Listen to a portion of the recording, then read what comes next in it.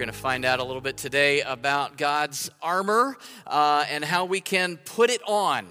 Now, you know that that's metaphorical. You don't have to go around with an Iron Man suit on or to wear a Roman suit of armor. But this is the next section in our study of Ephesians. So I hope that you're living out what Paul has been teaching us in this letter. It's really transformational. When you commit your life to following God, when you've accepted His love and grace in your life, then it changes who you are.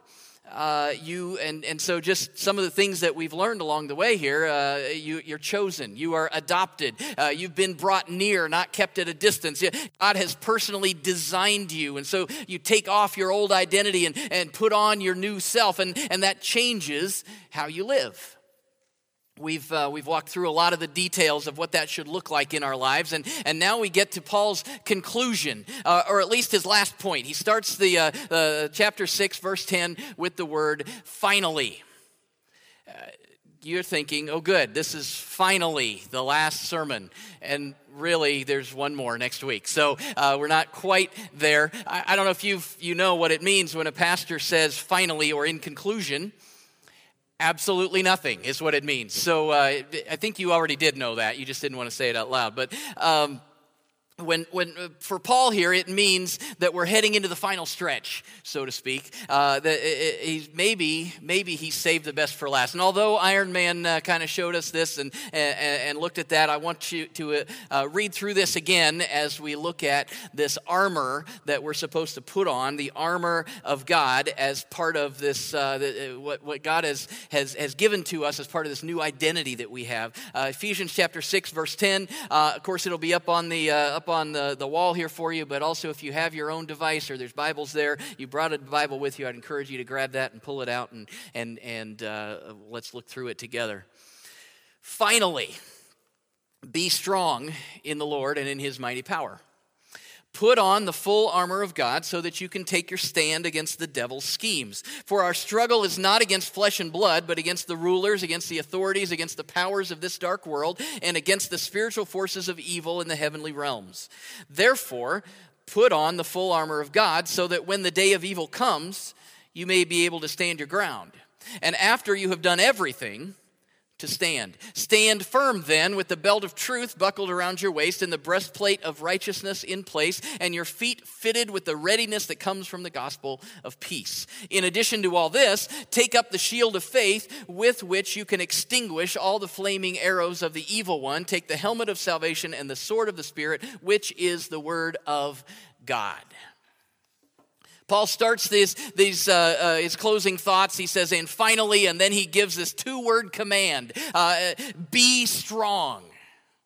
It's an instruction, it's an expectation, it's a challenge. He's throwing down the gauntlet. He says, do this, be strong. Why? Why do we need to be strong? Because living out of this new identity in Christ isn't easy.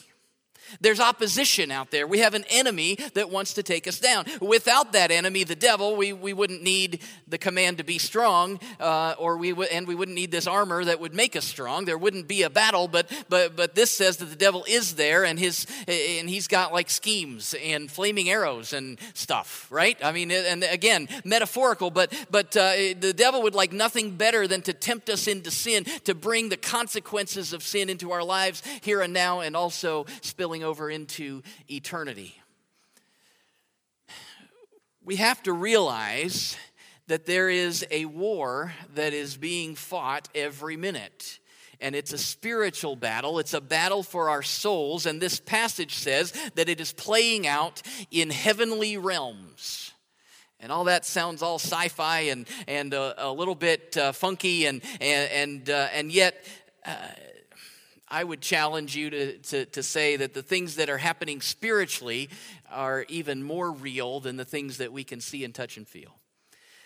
This term heavenly realms is used only by Paul in Scripture and actually only in the book of Ephesians. I don't know if you've been paying attention along the way, but if we flip back through, we have seen this term several times in Ephesians when Paul is talking about things in the heavenly realms. He's thinking about this reality that goes beyond or past or is more real even than the reality that we see. In chapter 1, verse 3, he says, "Praise to the God and Father of our Lord Jesus Christ, who has blessed us in the heavenly realms with every spiritual blessing in Christ." And we said that one of our core identities is that we are blessed spiritually in the heavenly realms. Same chapter 1, verses 19 and 20. He's talking about the power of God. It's the same as the mighty strength that he exerted when he raised Christ from the dead and seated him at his right hand in the heavenly realms. This is where Jesus is sitting with God currently in the heavenly realms. Chapter 2, verse 6 says, "God raised us up with Christ and seated us with him in heavenly realms in Christ Jesus." Our new identity is that we're identifying with Christ even as he is seated in heavenly realms. Chapter 3, verses 10 and 11, his intent was that now, through the church, the manifold wisdom of God should be made known to the rulers and authorities in the heavenly realms according to his eternal purpose that he accomplished in Christ Jesus our Lord. Paul is very intent, very dialed into what is happening spiritually, what is eternal, what will last, and that includes the outcome of this spiritual battle that's taking place in heavenly realms. Things that are happening on a spiritual level are more important. I would even say they're more real than the things that we can see and touch and feel. Those are the things that have eternal significance. So Paul says that we need to be prepared for this war because we're in it whether we know it or not. It's going on whether we acknowledge it or not, and it's imperative that we win. And winning here is described by Paul as being able to stand. And at first reading, I say, well, that's kind of not raising the bar very high. All you need to do is to be able to stay standing. I don't know if you've ever done that, wrestling where you're just trying to knock somebody off. I mean, it's just, you just have to stand. We ought to understand how they really fought back then. It kind of sounds like it's a defensive posture even. Like we're just playing defense, we're not playing offense. We're just kind of trying to hold in there and hang on tight and let the devil bring it. And maybe we can almost somehow crawl our way out and still be alive at the end of this war. That is not the picture that Paul is painting here. It's actually a picture on offense, and if we knew anything about the Roman Empire and how they fought, we would catch that. So the Ephesians that would have read this first would have had wouldn't have been the picture that they would have had. They would have had this picture of the Roman army and how they fought. If you've read all that, you can come and tell us about it. Now I'll just tell you a little bit of part of what they did in the Roman armies. Each soldier was trained to protect a certain space around him. And anyone that would enter into that space, he would defend that space literally to the death. And so he had a certain assigned area. And those he was assigned that area, but he wasn't on his own because they were kind of arranged in squares or rectangles of people, and they were kind of in a checkerboard. So there was somebody up there and somebody here and then here and over here. And so each one was responsible for a certain area right around them. And then the whole group would move forward into battle together. And as they marched forward, if any enemy entered into his space, that you were to defend that space to the death. You were to, if you were at the end of that, if you were still standing, then you were still part of this onslaught that's moving forward, that's taking ground, that's winning, that's on offense, and you're still standing and you're moving on to the next, and you're moving through. So this was as they stood their ground together. They moved forward and they achieved victory. And so that's the goal. That's what this passage is all about. We need to stand our ground. 4 different times in 3 verses, Paul talks about standing our ground, standing firm. After you've done everything, stand. That's the goal. That's winning. Give no ground to the enemy of your soul. You can stand. So in that instruction, we see something that maybe we don't live out. And that is that it is possible to resist temptation and to not give in. God expects us to put up a fight against sin. You know that, right? I mean, we need to, we're not just kind of letting it roll over us or, oh, that's just, I think the problem with many people is that they don't fight back. Or they think that sin is inevitable. Oh, I'm just going to give in anyway, so why even try? But God is bigger and stronger than the devil and any temptation that he could ever bring. So no matter what happens, Paul says, be strong.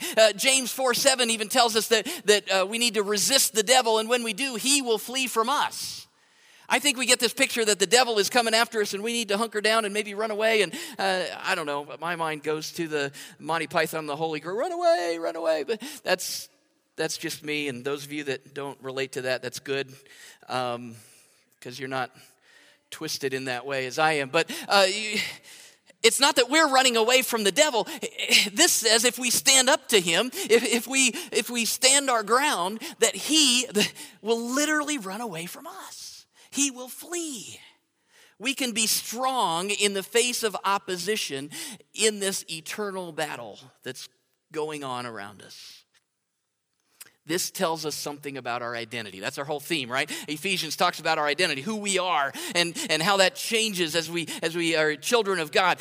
You are strong. You're a warrior. You can stand victorious.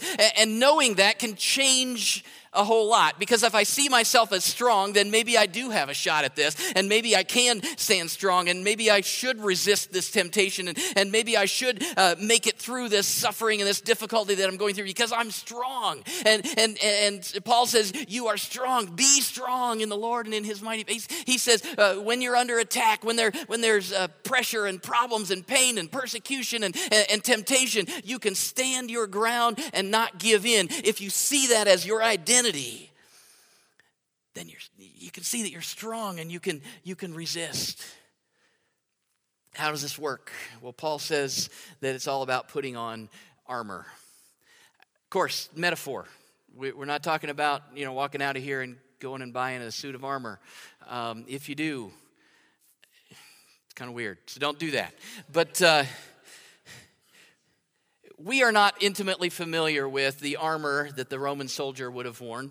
But again, the Ephesians that were reading this letter for the first time would have known exactly what Paul's talking about when he's talking about the belt that they wore and the breastplate and the helmet and all those sorts of things. They would know exactly what he was talking about. And at the time that Paul is writing this, he's in Rome and he's awaiting trial, and he's guarded 24 hours a day, 7 days a week by Roman soldiers. It's very possible that he was literally chained to a Roman guard all day, every day for a couple of years. So he was intimately familiar with the armor that they wore. He even describes this in this list of armor that he lines out here in Ephesians 6. He actually describes it in order of how it would have been put on.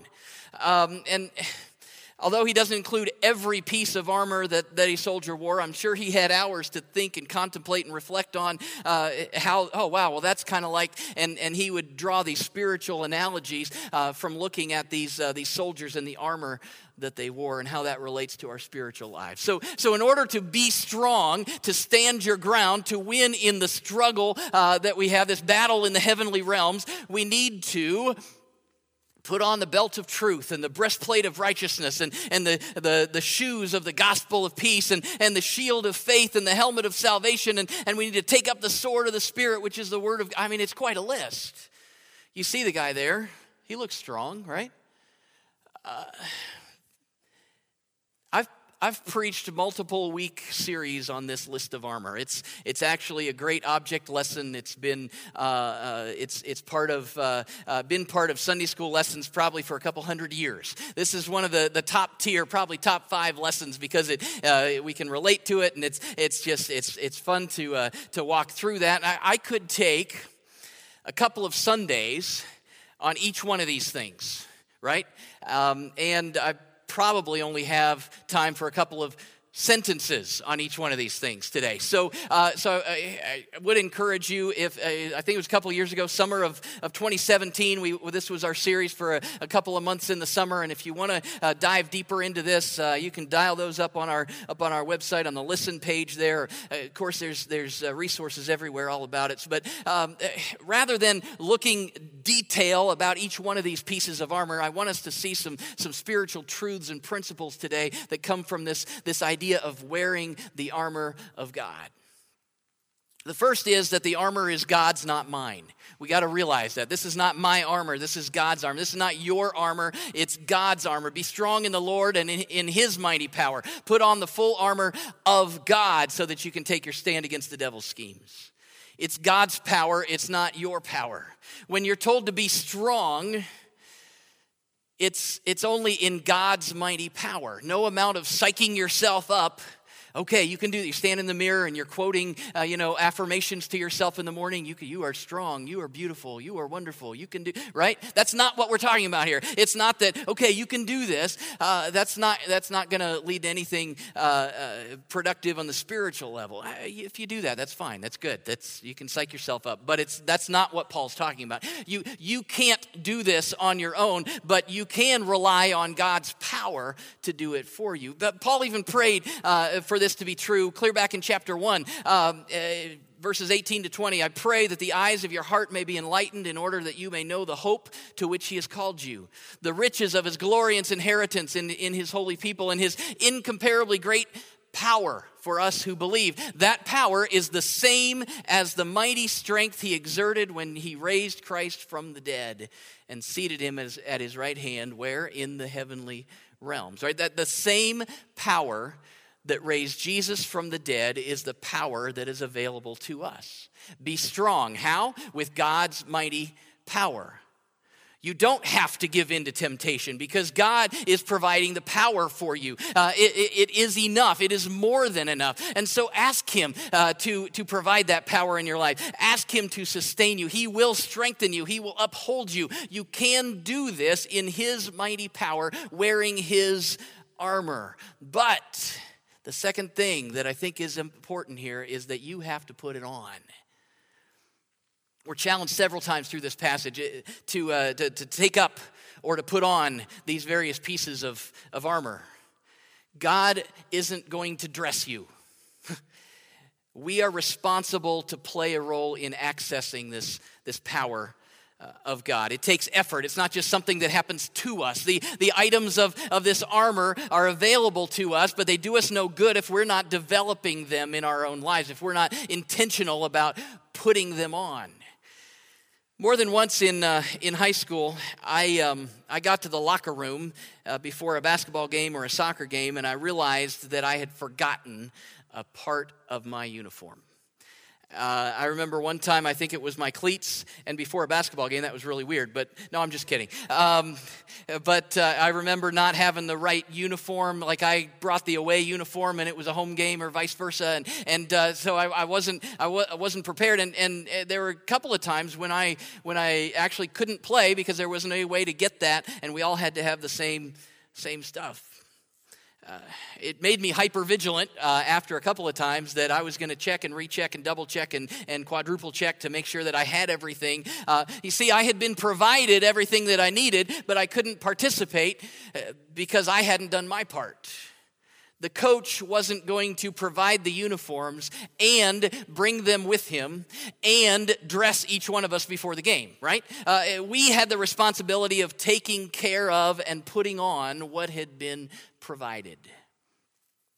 And I think that carries over to our spiritual lives. Being victorious in our spiritual lives, not giving in to temptation, standing our ground, it takes effort on our part. We have to be intentional. It doesn't just happen automatically. You won't wake up one morning and realize, wow, look at there, I'm wearing the full armor of God. There I am. Of course, I can't, get around very much. Clank, clank, right? No,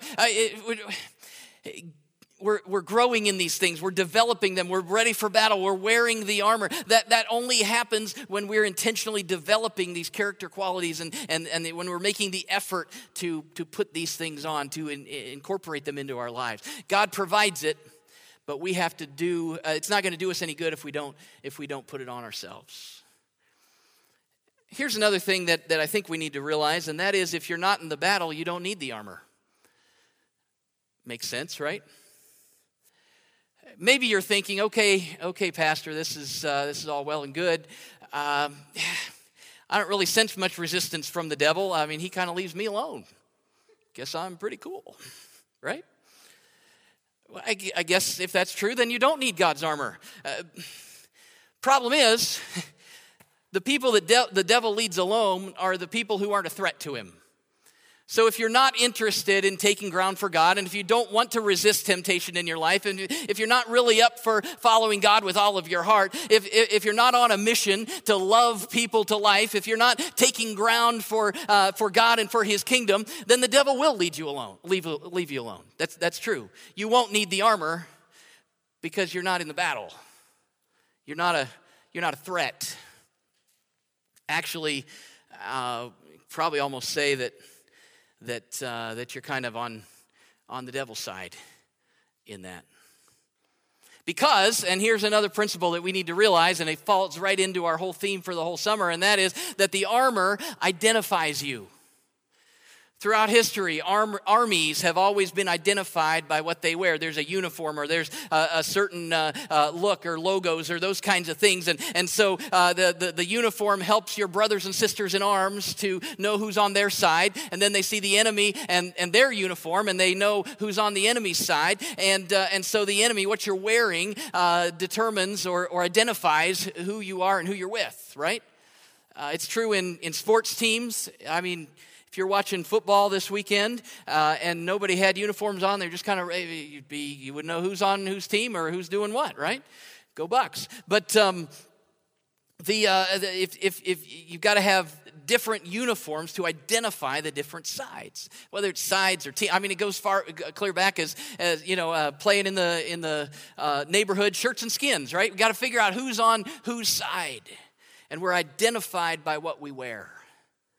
In Paul's day, there was no mistaking a Roman soldier. I mean, the helmet and the metal breastplate and the shield and the sword, and I mean, it was unmistakable. There was no doubt who the soldiers were. And I think we need to realize that the same is true of these characteristics of pieces of armor that we are to wear as we stand for Christ. There should be no doubt whose side you're on. If people can't tell whether you're in the army of the Lord or not, you probably need to do some soul searching to see if you've actually really enlisted. It's God's armor, not ours. We've got to put it on. If we're not in the battle, then I guess we don't have to put it on. But when we do put it on, it identifies us for all to see. So qualities like truth and righteousness should characterize our lives as followers of Jesus. Accepting and acknowledging our salvation, that Jesus has forgiven our sin and saved our souls, that should be foundational truth of our lives. We are people of faith, trusting and believing in God and His promises, and therefore putting out the fiery arrows of doubt and worry and fear. We should be ready to bring the good news of the gospel to the people wherever we go. We should wield the sword of the Spirit, which is the Word of God. We should be known as people of the Word, people of the Bible. These are things that identify us as well as things that protect us. There's an interesting thing about armor. Maybe this wouldn't be news to you, but usually armor is crafted to counter the anticipated weapons of the enemy.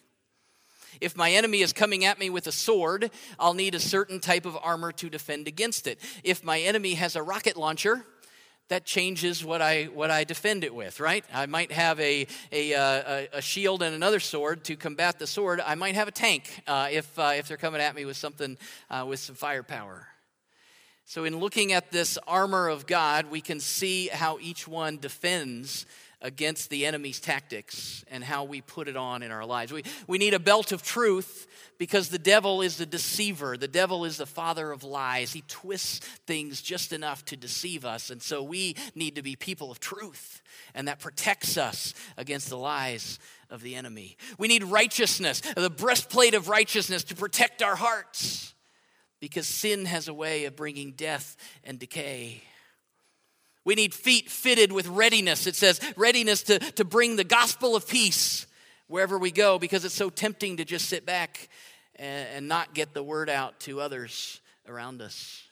We need a shield of faith to protect against doubt and fear and anxiety. We need a helmet of salvation to combat the belief that my sin is unforgivable. No, it's not unforgivable. I've been saved. I've been redeemed. I'm called by God has called me by name. I am His. He has forgiven me. I am saved.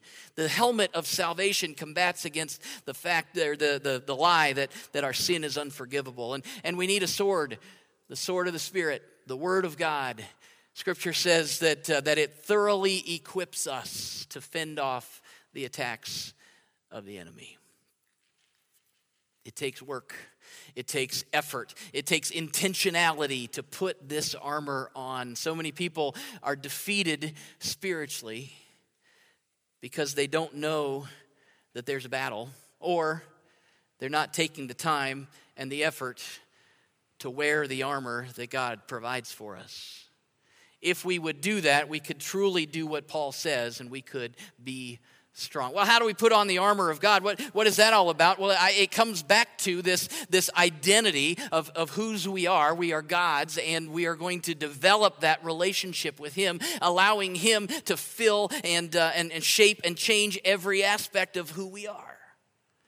Our identity is different, and in doing that, we've become a child of God. We've become a soldier in the army of God, and we can be strong in His mighty power.